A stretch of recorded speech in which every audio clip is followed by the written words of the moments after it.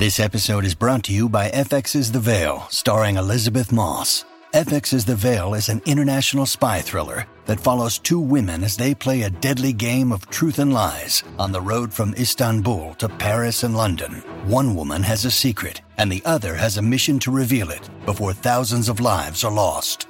FX's The Veil, now streaming, only on Hulu. Elevate every morning with Tommy John's Second Skin underwear. The luxurious support of Second Skin guarantees everything will go smoothly. With over 20 million pairs sold and thousands of 5-star reviews, guys love Tommy John. Plus, your most valuable assets are covered with Tommy John's best pair you'll ever wear or its free guarantee. Shop Tommy John's Friends and Family Sale right now and get 25% off site-wide at TommyJohn.com/Spotify. TommyJohn.com/Spotify. See site for details.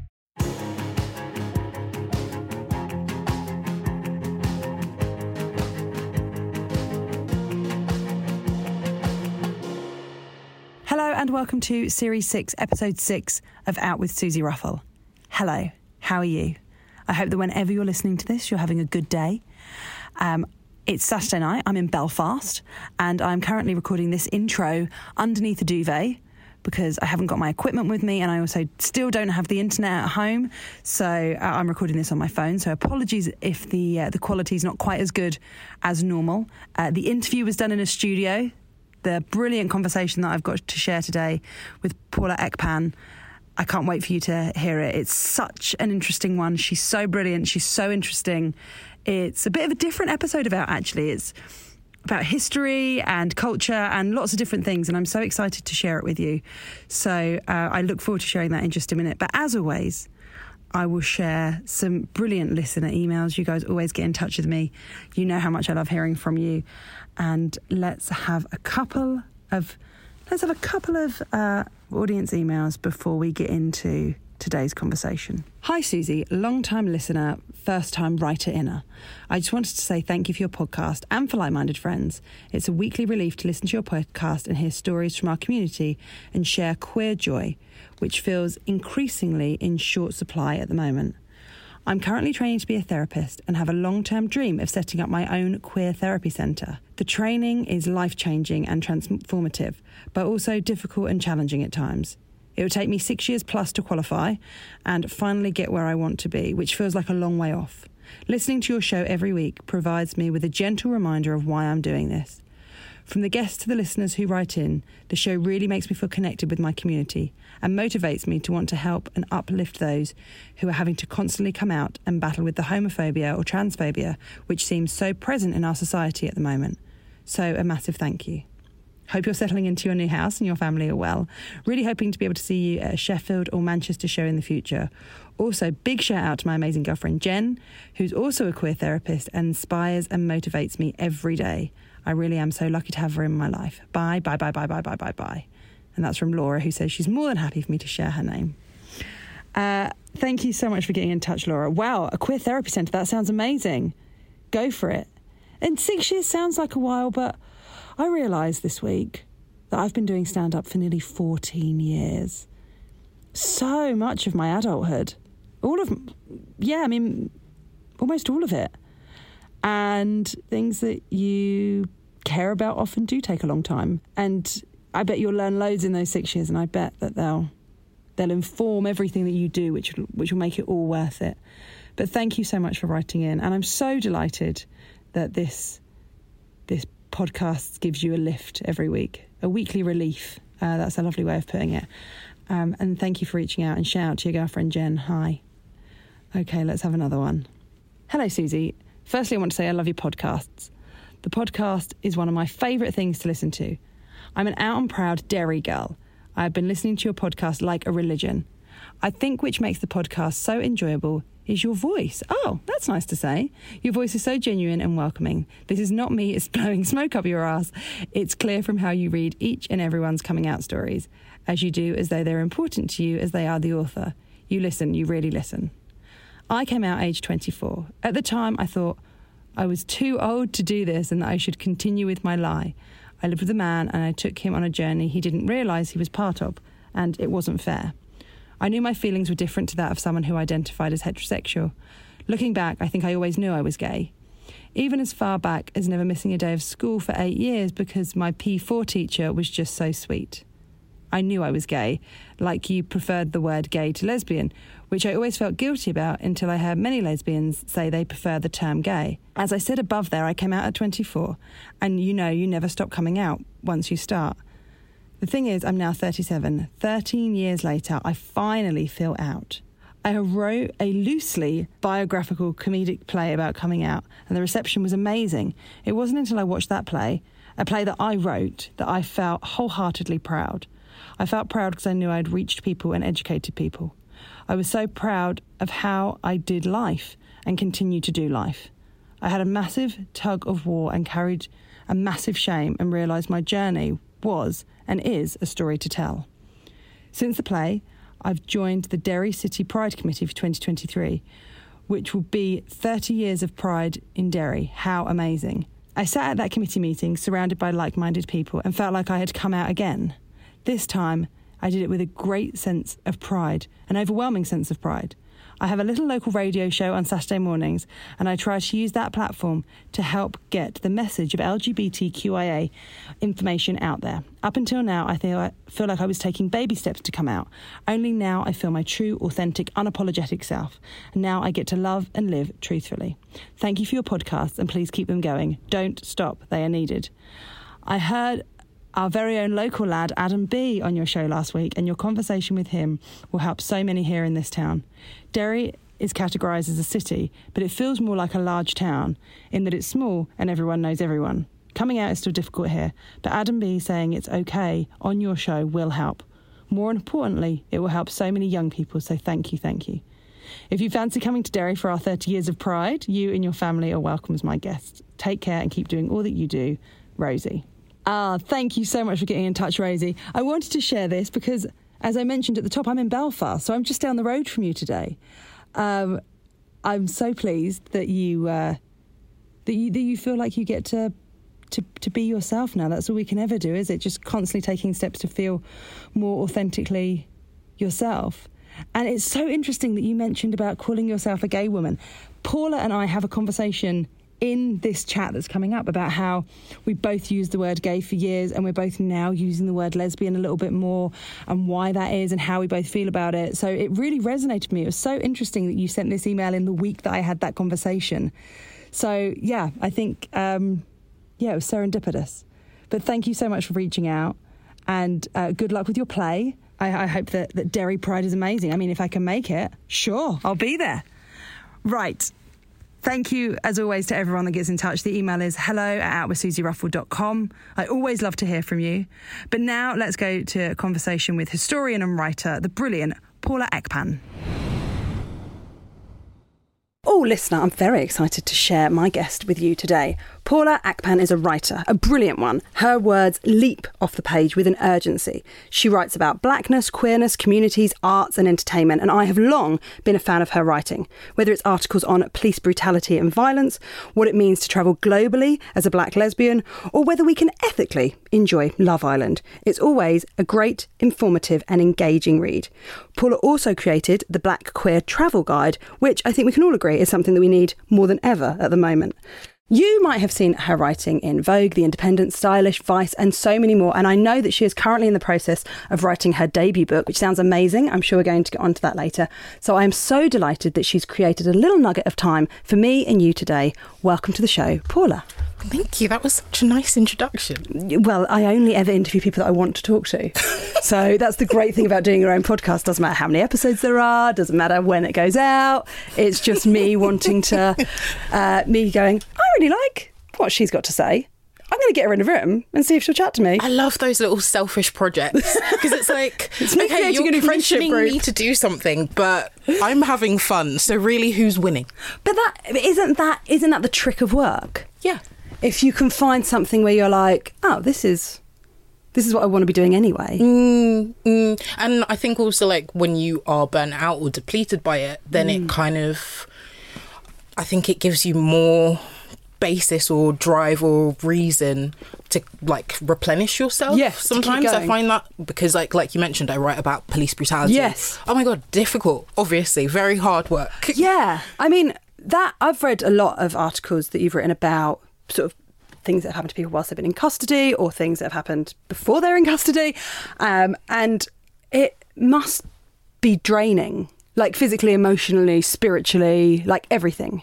Yeah, I would say that the hardest article that I've written was like a piece for Vice that was like paying homage to 12 victims of police brutality, state-sanctioned violence. Yeah. And I had basically been approached by my editor, Zing, at Vice, who was fantastic. And she kind of wanted a tribute to each of these people, but through the words of people who loved them or had known them. Yeah. And it was so much hard work going through inquest reports and all kinds of newspaper articles, because I basically made a list of every black person who has died in police custody or in a mental health related crisis. Sure. And then it was kind of like crossing off people on the list who I couldn't find enough about, who I couldn't find words from their families, who all I had were, you know, these reports via inquest, for example. And yeah, so it was really hard, and it was in the midst of the infamous summer 2020, Black Square summer. And just, I think this is kind of when the love and the passion and the commitment to a project or to a community, it becomes quite difficult for one person to kind of try and hold. And I was literally it took me, on the first day of working on it, across 5 hours, I cried like 4 times, like as in like on the floor, because after writing all of these loving kind of tributes, so like writing about how Cherry Gross, who was shot and then later died as a result of that injury in Tottenham. Actually, no, sorry, not Tottenham. Yeah, no, it was Tottenham. No, I'm lying. It was Brixton. Fuck. This is the thing with being a historian. You have so many things in your head. You got like a file of facts. Oh my gosh. It's so difficult. And my friend Jade, who has the memory of just a beast. Like, she's going to pull me up on this. But Cherry Gross was a lover of Motown. Right. And her children always talked about how when they'd come home, there would just be some Motown coming through the windows, etc. And then at the end, I'd have to say, no one was charged for this. And, you know, police were suspended without pay or suspended, whatever, and then released. So, yeah, sorry, I really just... You see? No, but that's how conversations go sometimes, and it's important. But I think that's important because I think that quite often the emotional upheaval, I don't know if that's the right word, of being sort of the conduit of stories, of telling, of getting the word out. I guess I've not really considered that that much. But as someone, as a journalist, as a writer, that must be something that is, heavy. Absolutely. I think there are like a lot of defining kind of moments across my time as a writer, journalist. You'll be interviewing people. So, for example, I interviewed Wayne Haynes, who was a DJ at the New Crossfire. Like, it was his sound system that was playing the party. And he was realising that there was a fire in the house and trying to escape and things like that. And like, it's those moments of connection when you really realise that you are talking to someone who lived through something that you read about that is very formative to what we understand about Black resistance, Black civil uprising in the UK. And I get to talk to you. And I also get to try and document it in a way that I am putting your words in front of maybe a different audience, a new audience, or introducing people to this account, this specific account. There's something really like just so powerful about having those moments of, wow, what you just shared was incredible, and I cannot wait to get away, transcribe this, and then write about it and try and present it in a way that dignifies and actually encapsulates like what you are trying to convey, justifies you sharing it with me almost. But then there's also listening to older Black people. So obviously a lot of what I've done is around like histories of Black people in like contemporary histories of Black people in this country, and realizing that people are talking to you about things that they didn't realise were so bad when they were younger, and then it's upon having to say it out loud to someone that you almost hear it sinking in over the phone. So one of my friend's fathers, I was able to interview him, and he was talking about how when he was a 9-year-old boy riding on a bicycle around his estate in like North London, he was stopped by the same police 3 times on that same day. Just a 9-year-old kid riding a bike. And this was, you know, when we think about the impact of sus law, where police had the power, and, you know, still somewhat in existence today in a different iteration, to just stop people on suspicion that they were going to commit some sort of crime.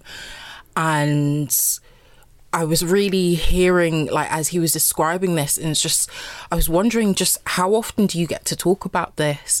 And not just with me, but, you know, there are a lot of people who need, especially elders in oppressed, stigmatized, marginalized communities, you know, black people, black queer people in general. There are so many experiences that they've probably gone through that they need like help. Yeah. You know, they need a professional to actually take you through this, because it's a lot to be a 9-year-old kid and to already have it hammered into you that you are suspicion worthy and you're actually not doing anything. You're just riding you're a child. Yeah. And how does that then shape the rest of your life? This man who, you know, has gone on to have wonderful kids, you know, citing my friend. But like, how does that shape how he parents, and maybe how his attitude to the police today, his children's attitudes, like, and even how you would view yourself as a 9-year-old, how you would how you would carry that absence of innocence, so early on. So I think that is something that is really striking when trying to just tell, or at least facilitate the telling of people's stories. I think I definitely see myself as a facilitator, as like a conduit, and just someone who can maybe I can tap away at a laptop, at a keyboard. So for people who are maybe less comfortable doing that, then I can be someone who can share your story in a way that hopefully will access more people. Elevate every morning with Tommy John's Second Skin underwear. The luxurious support of Second Skin guarantees everything will go smoothly. With over 20 million pairs sold and thousands of 5-star reviews, guys love Tommy John. Plus, your most valuable assets are covered with Tommy John's best pair you'll ever wear or its free guarantee. Shop Tommy John's Friends and Family Sale right now and get 25% off site-wide at TommyJohn.com/Spotify. TommyJohn.com/Spotify. See site for details. Today, Healthier is happening at CVS Health in more ways than you've ever seen. It's wellness destinations for seniors, including select locations with Oak Street Health and CVS Pharmacy. It's doctors, nurses, pharmacists, and everyone in between, offering quality care and support virtually, in person, and on the phone. It's in-home evaluations through Signify Health and meeting mental health needs through Aetna. And those are just a few of the ways Healthier is happening. To see more, visit cvshealth.com/healthier happens together. CVS Pharmacy, Oak Street Health, CVS Specialty, Signify Health, and Aetna are part of CVS Health. Eligibility and services vary by location and individual.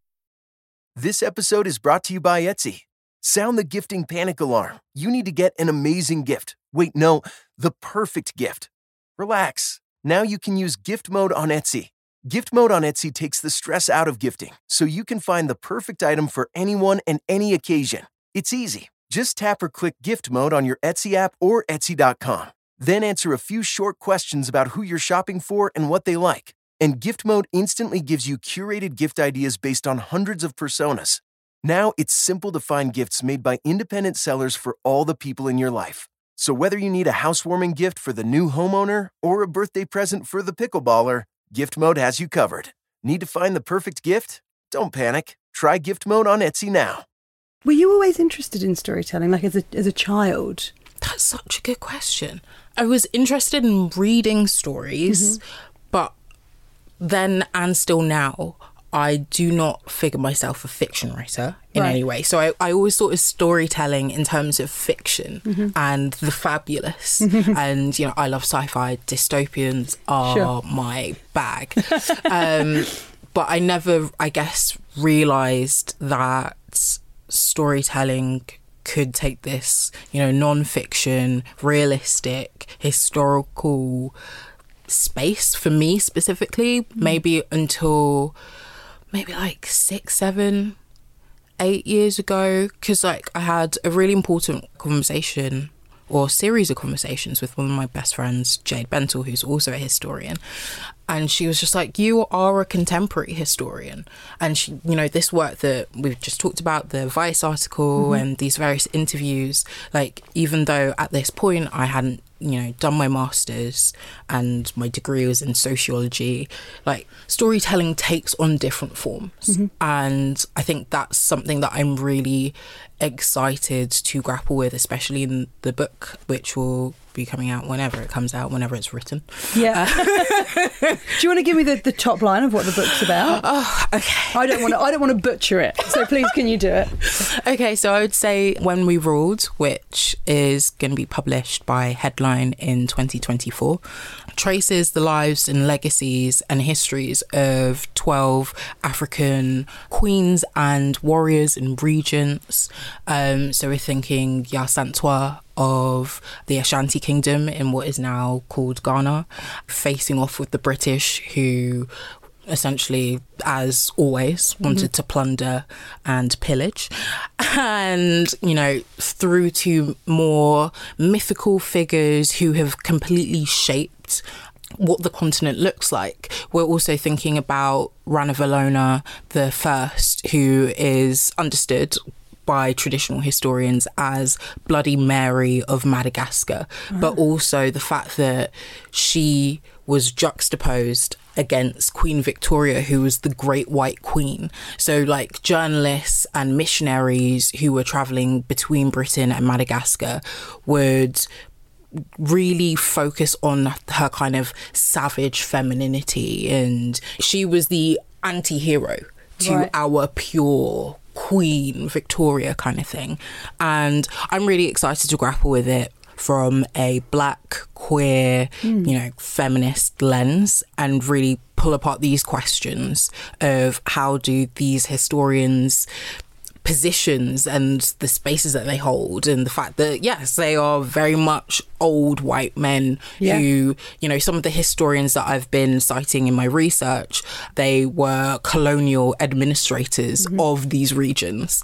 So like, how do these colonial administrators, who then go on to write these histories, how have they shaped our understanding of these 12 figures who we know some of them to a great degree, like Cleopatra, and some of them like Ranavalona, literally nothing. Yeah. So interesting, isn't it, when you look at things like that and you look at sort of the history that you and I would have been taught at school. And, you know, I know it's something that comes up more and more in conversation now, quite rightly so, but it's about sort of dismantling those preconceived ideas of who owns these sections of history and who gets to tell these stories. Exactly.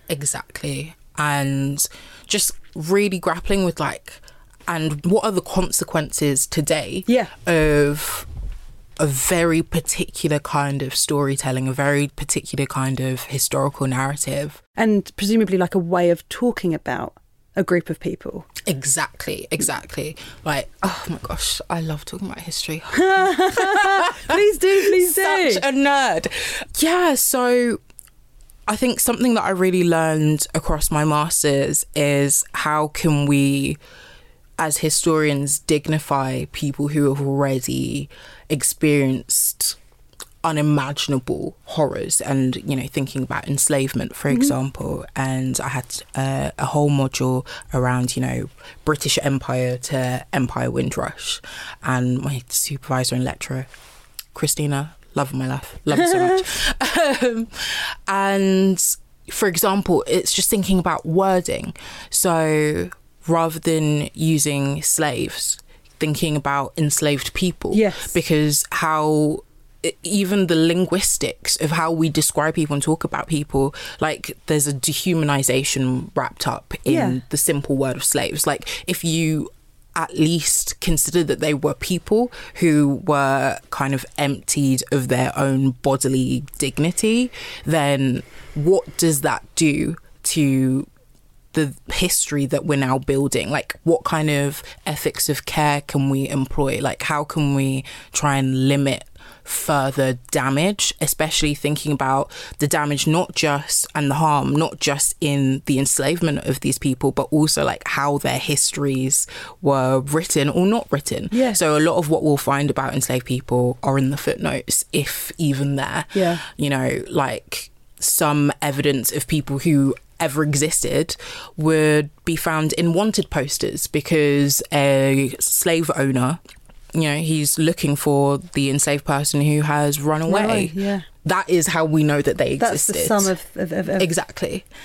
So there's a lot of fantastic work that I've kind of engaged with where people are taking these scraps of source material and trying to build beyond that. So there's one historian called Marissa J. Fuentes who has a book called Dispossessed Lives, and using literally just like a tiny poster of a, you know, runaway enslaved person is able to trace and track like what this person would have seen if they ran in this particular direction, how there might have been gallows over there where, you know, there were other runaway enslaved people, things like that. And just like how you can try and honor and reduce harm as best you can. I think there's a whole body of ethics wrapped up in history work, which I think is really, really important. I think that there is a view of history being very like stale and stagnant, which is rightfully so, especially within the academy. But also if we begin to think that history isn't just produced within those ivory towers, in those walls, but there are everyday history, like historical experts. There are everyday storytellers. And the reason why I went on to talking about my book, which I now remember why, is that part of my sample writing, basically to accompany each one of these histories, I'm going to be interviewing 12 women and femmes who come from those regions and have grown up with the influence of that region in their life in some way, whether good, whether bad. And for me to speak with them and for them to kind of grapple with that Queen's legacy as well, to really pull it into the contemporary. Because I think that, for example, the likes of Cleopatra, it's so distant to us. Her history has been so whitewashed. Yeah, and so sort of sexualised. So sexualised, so rooted in, you know, the histories of Mark Antony and Julius Caesar. All of like... Yes. Totally through a male gaze. Yeah. So what does it mean to grapple with her using, you know, the knowledge of someone who has grown up knowing Cleopatra, who's grown up understanding how the rest of the world, especially the Western world, is perceiving her history. And so for the sample chapter which I did, which was on Yar'Santwa of the Ashanti region, I managed to speak to this person who is Ashanti, and she told me some really, really beautiful stories about just how she credits her grandmother with her knowledge, like building her knowledge of Yar'Santwa and these other pivotal figures. Her grandmother would just gather all of the young people in their compound and just regale them with these stories, and just thinking about how that's also history work. Yeah, like an oral history. Exactly. Sort of through family, through community. Exactly. History work can take place via dance. Yeah. Because a number of cultures do celebrate, but also transfer this kind of knowledge through dance, through, like you said, oral histories, through writing for some of us, right? So there are so many ways through art that this history work can take place. So I think that you didn't ask me, but I'm going to answer this question. Please, I've posed in my own head. I'm just loving this. I feel like I can't wait to read this book because I feel like there's so much I don't know. Thank you so much. I can't wait to read it too. Yeah.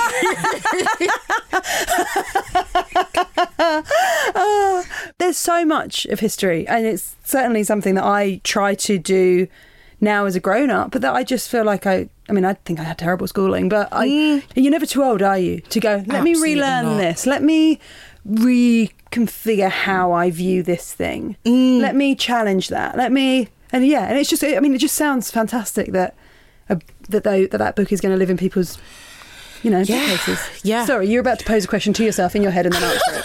Please continue with that. Thank you for picking up on that thread. Just that I think that history is in a really exciting place, especially the history work that's taken place in this country, especially with particular marginalised communities. I just think that there is a lot that is bubbling, and I'm so excited for like the next 10-15 years as to what will be uncovered even further. I know that, like I said, my friend Jade, she's got her book coming out in a couple of years, and it's Rebel Citizen, and it's thinking about black women's lives in Britain beyond Windrush, beyond, because I think Windrush has been emptied out of what it actually means to black communities in this country. It's been hollowed out. Would you, because we have listeners all across the globe, when you're talking about Windrush, I mean, I could explain it, but I think that you'd probably do a much better version. Could you explain the people that we're talking about when we talk about the Windrush generation?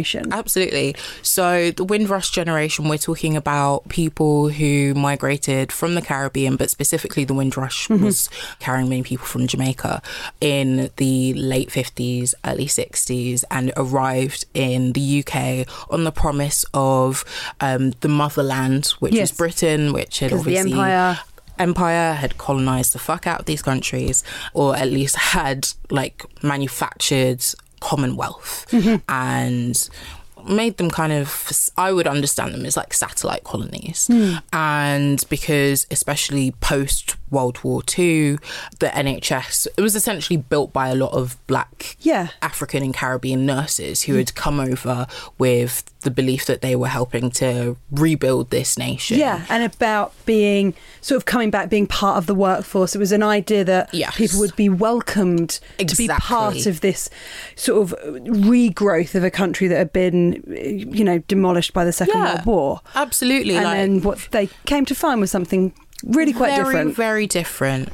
So that's kind of what we're talking about, Windrush. And it's important to mention that sort of in the less than the last decade, there was a lot of people that had come over as part of the Windrush generation, never received paperwork. They were, although they were very much invited to be part of this country, there was then a lot that happened at the time then with Theresa May, who went on to be Prime Minister.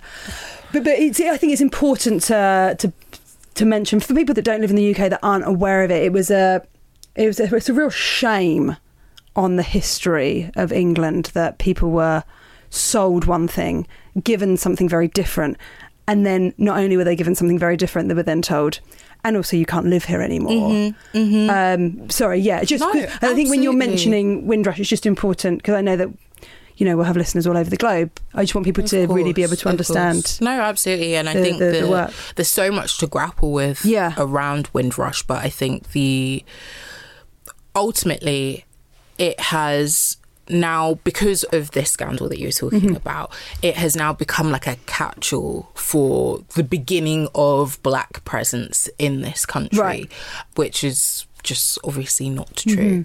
That's, one piece of body of work that's going to be coming out, and I know that there's so much that we're yet to understand, and I think that's also what I felt with my dissertation and like my research project, which was on contemporary black lesbian lives in the UK. Give me a little nutshell of that. A little tidbit. Because I as people know, I love to do a bit of research on my guests, but I couldn't really find that much about it other than that you'd shared the title of it on your Instagram, and I was like, I got to ask about this. So tell me, because I feel like this is something that I know bits and pieces about, but it is certainly not something that I have a great deal of knowledge. Of course, about. And honestly, there's very little out there, and I think that, and when I say out there, I mean in terms of publishing, in terms of academic material. I'll start with just kind of how I came to this. Please, yeah. So I learned that there was a black women's movement in this country maybe 5 years ago, and at this time I was living in Peckham, so like pretty much right on my doorstep there was a black women's centre where they had like weekly meetings in the late 70s and early 80s, like just next to me, and I became so fascinated by it because we often were looking to the Angela Davises and the Assata Shakurs and all of these very pivotal African American figures, but like, what about here? And so I started researching and reading more around it and getting really excited, and then realizing that the Black women's movement, which was essentially kind of born out of this space of feeling rejected or maligned within the mainstream feminist movement, which is obviously overwhelmingly white. So when it came to thinking about Black women's issues, or, you know, Black and brown women's issues, so thinking about how they were having like contraceptives tested on them without their knowledge, and the whole Depo-Provera kind of scandal that took place in, I want to say, the 60s, 70s. When they were trying to bring these issues to the fore, then just being told, okay, but we're trying to focus on, like, you know, womanhood and, you know, feminism right now, and that doesn't make space for your racialized experience. And then also when trying to bring this to Black liberatory spaces, which were male dominated, and Black women in those spaces were understood to be, you know, taking a secretarial role. You're doing the note taking, you know, the men are making the decisive kind of actions for these groups. That's the kind of space that the Black women's movement was born in. And I was so excited by this, and then began to slowly, through just reading books like Heart of the Race and, you know, charting the journey, realizing that there was a malignment of Black lesbians within this women's movement, and that almost in the similar fashion to the feminist spaces and the liberatory spaces, Black lesbians were being told that, you know, thinking about who you sleep with is a luxury issue, verbatim. Like, that a luxury issue is utilised in, you know, a case study within Heart of the Race. Because we've got bigger issues. Because there are bigger issues, you know. Than your specific needs. Exactly. Like, the racism isn't a luxury issue, but who you choose to spend your nights next to is. That obvious, like, fundamental misunderstanding.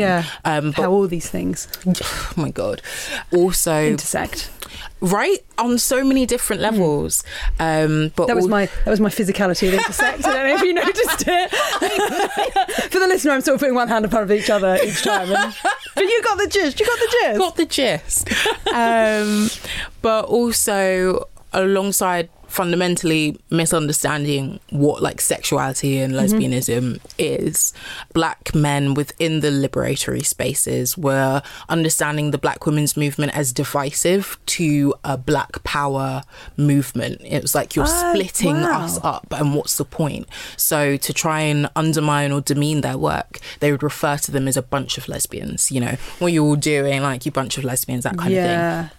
This all taking place, like, in, like, the late 70s going into the early 80s. Resultantly, Black women really pulled back from putting anything around lesbianism on their agenda, and this built and built and built, even to the point where one massive group called OAD, which was renamed as the Organisation for Women of African and Asian Descent. It was a focal reason as to why they kind of ended up disbanding, because at one of their conferences, Black lesbians were shouted down by other Black women in the room because they wanted their own separate workshop on sexuality. And so that was kind of like a pivotal moment where Black lesbians began creating their own, like, networks, support groups, informal, from London to Birmingham to Nottingham to Leeds, and creating their own, like, pockets, their own caucuses.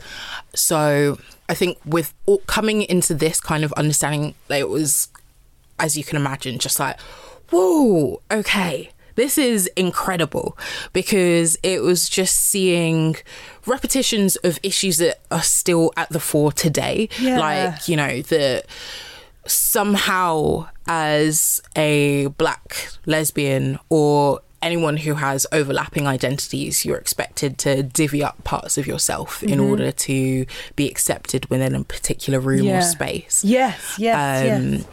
But just like all of these internal frissions and fractures within any kind of movement. Yeah, I just found that so fascinating. So my dissertation tried to build on what is already in existence, because I kind of wanted to theorize around Black lesbian life. Like, what did that look like on a personal, interpersonal and political level? So in my personal section, I'm thinking about Black motherhood.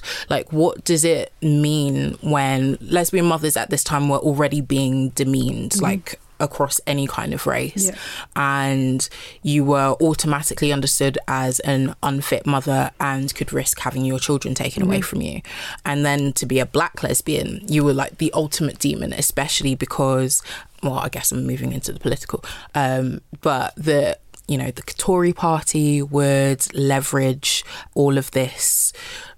So Labour Party funded the GLC, which was the gay lesbian unit in Haringey, and they were accused by Tory MPs of funding like loony left projects like this Black lesbian, whatever you call it, kind of thing.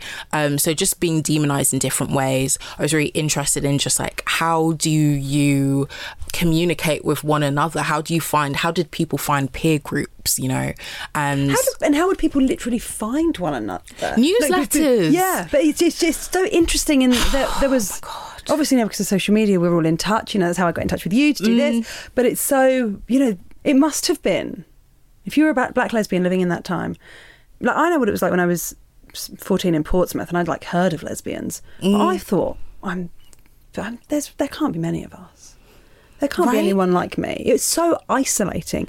So then to be back then, it must have been really life affirming to know that there was a group, that someone had felt the things that you felt. Exactly. And that comes through again and again with all the support groups. So my source material were newsletters and letters written by just individuals to these periodicals, and you had people saying like, "Hi friend, I'm a Black lesbian, I really like travel, and I was just hoping that any Black lesbian would come back to me and just tell me where you've traveled, maybe in Africa, and just like, how were people towards you?" Like things like this, the questions that we're still asking and trying to answer today.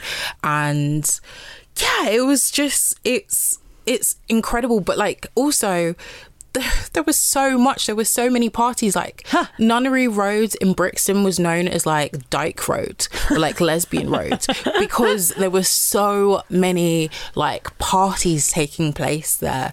And to just like, they would in these periodicals do like little reviews of like the nights that you should be going out to. So like, I think also maybe what we see is maybe like a complete dearth of like lesbian activity, lesbian life during this period, but there was so much. So it's like, how has it been documented, and has it been considered worthy of documentation by various groups? And obviously not, which is why we're now realizing like, oh my gosh, there is a gap here. I want to know more. And I think that's hopefully what we're all trying to work towards. Would I be right in assuming that, I would guess that most of the things that would have been documented or written down would be things that are, things that have a real political edge to them, disruption or something like that. Whereas like the queer joy, like, it's nice to know that there was a party in Nunnery Road. It's nice to know that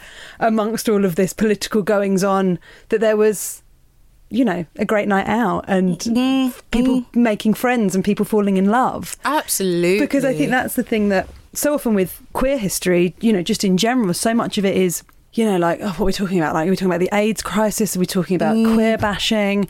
Are we talking about living in secret? Are we talking about the church rejecting people?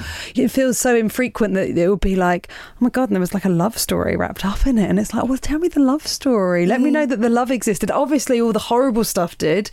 But, the people, caring for each other and, there being sort of bits of joy, like that needs to be written down too. That needs to be remembered. No, I absolutely hear what you're saying. I think that, I guess, so much of this was probably indivisible. for a lot of people.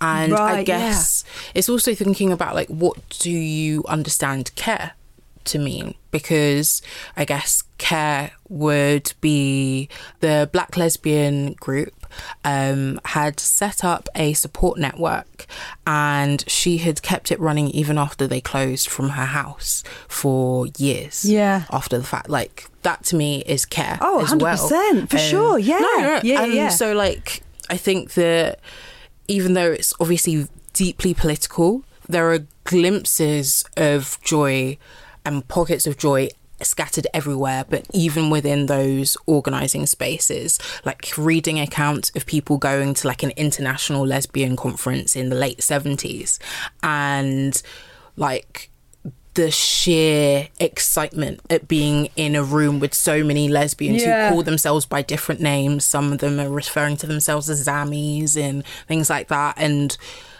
being able to hear their like experiences, and I think also to kind of position themselves a little bit more on an international scale as well.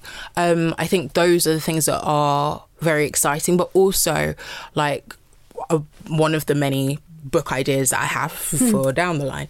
I'm so interested in what Black lesbian life looked like through grief. So, for example, when the state isn't recognising your partnership or your family, like, what does that mean for healthcare? What does that mean for just like family life as well?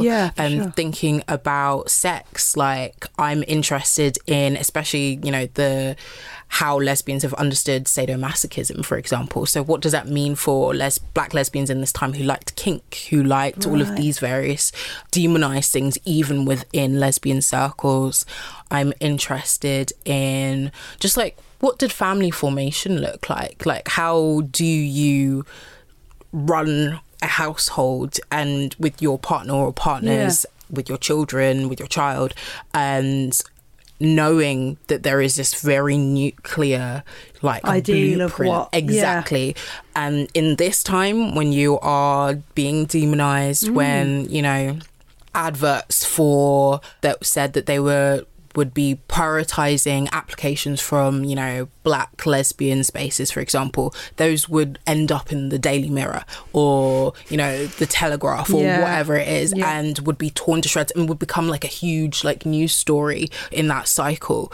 And so like knowing just like these outside forces, how do you try and build that bubble for yourself and try and enjoy some sort of family life?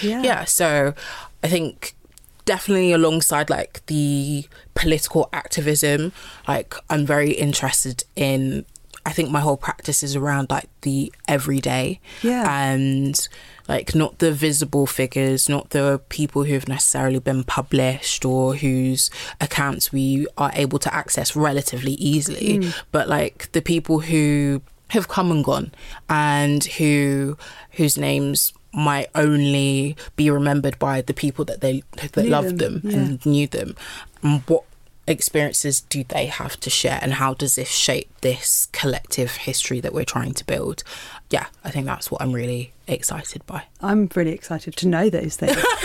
I'm really excited to know those things. I hope I didn't explain what I meant when I was saying about the little bits of people's lives, just because you had said about, you know, someone saying I want to travel and different things. It's just so nice to get those pockets of who someone was. Do you know what I mean? Like, it's just nice to hear that those, you know, the idea of reading those letters or people writing, and it's just just like the everyday kind of. It's important. Not necessarily inane, but just like the everyday minutiae. It's just the bits that go alongside the bits that just keep things going along, isn't it? Get ready for the greatest roast of all time, the Roast of Tom Brady, a Netflix live event happening May 5th. Hosted by Kevin Hart, the 7-time world champion gets his cleats held to the fire by famous friends and frenemies on an unforgettable night where everything is fair game. Tune in on May 5th at 5 p.m. Pacific time for the Roast of Tom Brady, live only on Netflix. Were you always into history? Did you do journalism at university? Is that right? Oh my God, no. No, I'm so sorry. No, I didn't. What did you do? Did you go to Nottingham? Yes, I did. Okay, got one thing right. You know. I did sociology, which I found sorry, you said that so before. hard. I'm so sorry. Oh my gosh, no. Like, I've mentioned history, journalism. Yeah, of course, it's hard. I'm an interloper into basically the journalist space. I just started writing articles for like a uni magazine. Cool. And got into that. But history, I think maybe because I'm a Capricorn, I really enjoyed it, because I find it very easy to see like what a source could have done more of, or like how like someone's positionality shapes like what they're saying. Storytelling. Yeah. Exactly. I think I latched onto that quite early on. Were you always writing about stuff that was sort of directly from your experience? Because I know you talk about queerness a lot, and you talk about how you intersect different spaces. Was it always sort of through you? No, actually. So when I kind of started out, I was doing like a lot of satirical pieces. Mm-hmm. They tended to be around topics that are of interest to me, which do fall into, blackness, queerness, and just like people around me who kind of, reflect experiences that are familiar to me. I would say, I did like a little bit of reporting, if you can call it that. I like the fact you sort of did dance as you did that. Yeah, when I'm very unsure, I do a little neck jerk. But I think I definitely didn't understand myself as a historian until maybe like the last few years. Oh, really? As recent as that? Yeah.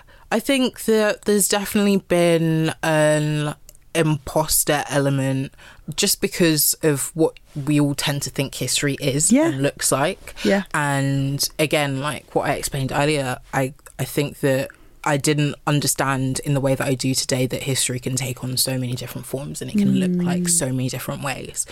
But I think I've always had an affinity with history. Like the Tudor period is my favourite period. Oh my God, the drama. Yeah, really high end. The drama, like...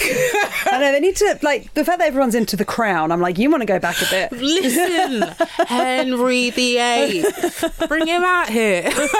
Anne Boleyn, oh my God, she was that bitch.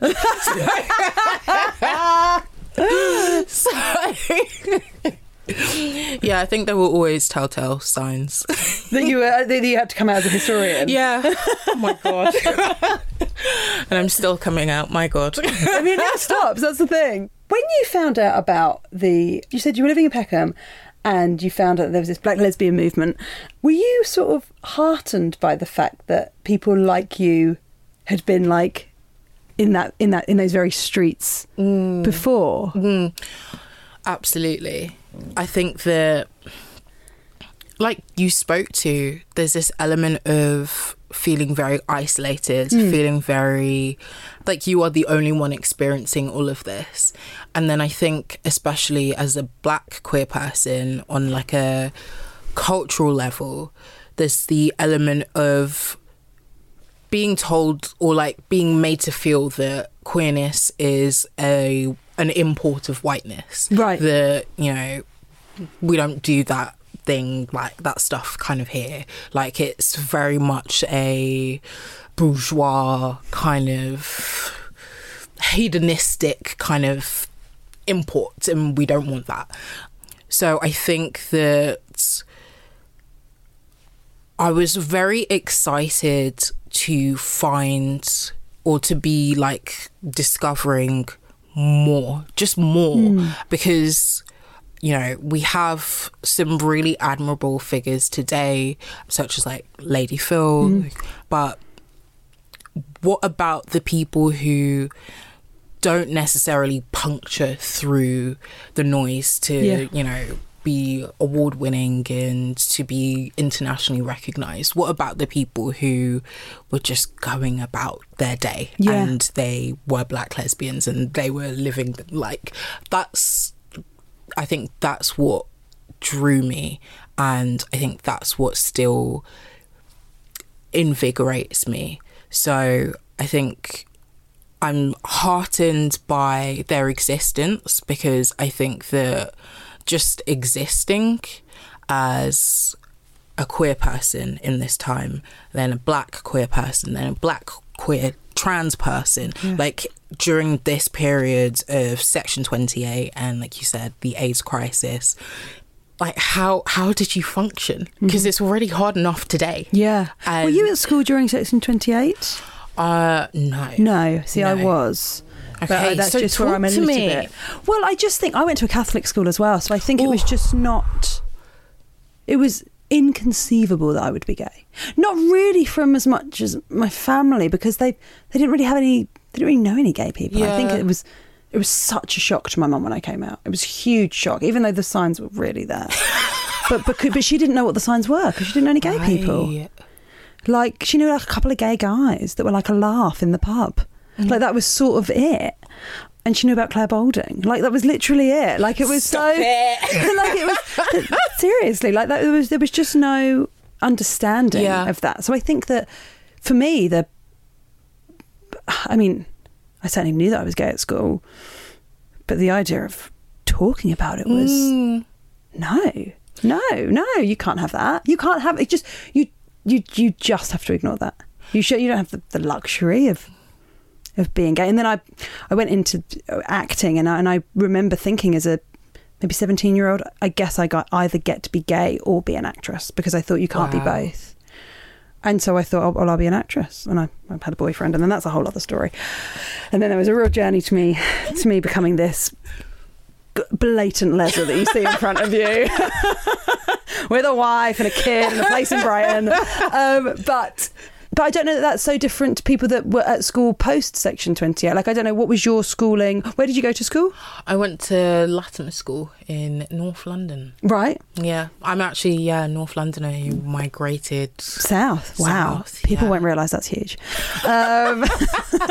Huge, guys. Huge. Huge. But was it even a conversation that people were gay in your school? Would it have been something that was that so gay still said in the playground? Oh yeah. Yeah. Oh yeah. Sure. Oh yeah. And I didn't really come into my queerness until like I was, I want to say 18, 19, like I'm 29 now, so like a light little bloomer. Well, in terms of my age. Yeah. When you meet these 12-year-olds that are so confident. Right. And so I was doing the classic, like, drunk on a night, like a uni night out. Just like, like, I'm in the grey. Like, I could really fall for anyone, like, whatever kind of thing. Yeah. Gradually progressing to, like, I'm gay. Yeah. I'm really gay. So I didn't really pay any attention, unfortunately, because I thought I was straight. Right. It was not my business. And do you think part of that is because there's such a lack of lesbian representation, or do you think you were just someone that came into your sexuality in general older? Good question. Thank you. It's my job. I think that even if I saw a black lesbian when I was younger, I probably wouldn't have personally identified. Right. Like, I was going to church until I was 15, until I was like, I don't want to do this anymore. So I think that I would have maybe struggled to make a connection anyway. Like, I don't remember having any kind of like internal yearnings when I was younger. I think it was definitely going to uni and meeting more people and, like, you know, having close friends who were queer, gay, lesbian, having more conversations about sexuality, having more conversations about gender, and realising just that there was a much broader spectrum than I had been taught and told, and that exploration was encouraged. And just starting to, like, think about, like, okay, do I think this person is good looking, like this woman? Is she good looking because, like, I want to emulate part of this? Or, like, do I fancy her? Really grappling with those moments, and then kind of going back over and thinking, oh, that teacher that I really liked when I was young. Was that a lesbian thing? Or like, we've spoken on the podcast before about intense female friendships, about the and it seems maybe we all had a few of them. Would definitely where like definitely you might have been confused by the fact they might want to have a boyfriend. Like, well, why would you want to do that? Yeah, there's just some nods happening from Paula right now. Just some nods. And do you think that version of Paula at university? Do you think, like, the way that you were talking about, like, writing and becoming a writer and your journey to writing, and now the fact that you've got this book that sounds incredible, like, did you have a vision of any of this in your future? Did you think you would be someone that would be sharing these stories, that would be doing this sort of work? Not at all. That's great. That's great. And so that leads me perfectly to the final question of the show, which is always, I mean, and it can be to do with your sexuality, it can be to do with your journey, it can be to do with sort of from where you've come from to where you've got to now. There might be someone listening to this show right now that is like that version of you at university, working out their way, not sure where they fall in things, and, you know, certainly didn't have any idea to, like, you know, the incredible things that you're achieving and you're going to go on to achieve now. If you could say something to that person or give them a word of encouragement, what would you say? I would say that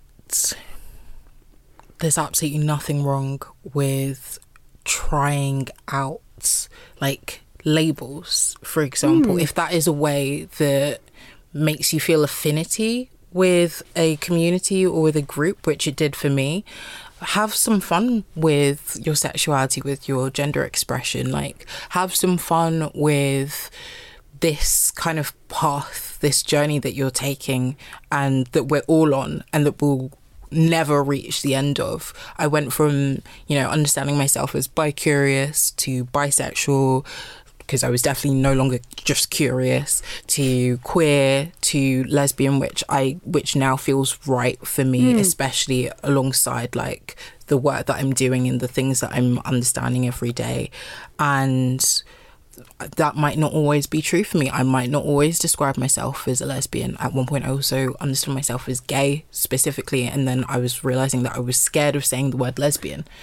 Right? Oh, I have felt so much like that in the past. Right? Yeah. So, like, I totally deliberately like say lesbian because it's like, what are you scared of? Who's going to fight you? This is something that within the course of this podcast, since I started it in 2020, that I have gotten more and more comfortable with calling myself. And people that listen to the show will know that in earlier episodes, even maybe 8-9 months ago, I'd have said as a gay woman, and it's something that, and I'm 36, you know, but I think it's a really important thing. I'm really pleased you've mentioned that. That's really, yeah. And, you know, I think nothing is fixed. And I think once we start embracing that, and just, if there is a specific term or community that is making you feel more like yourself, more whole, then that is okay. Like, lean into that. But also, that doesn't have to be true forever. Like, that you might learn. We're constantly developing, evolving and discovering more about ourselves.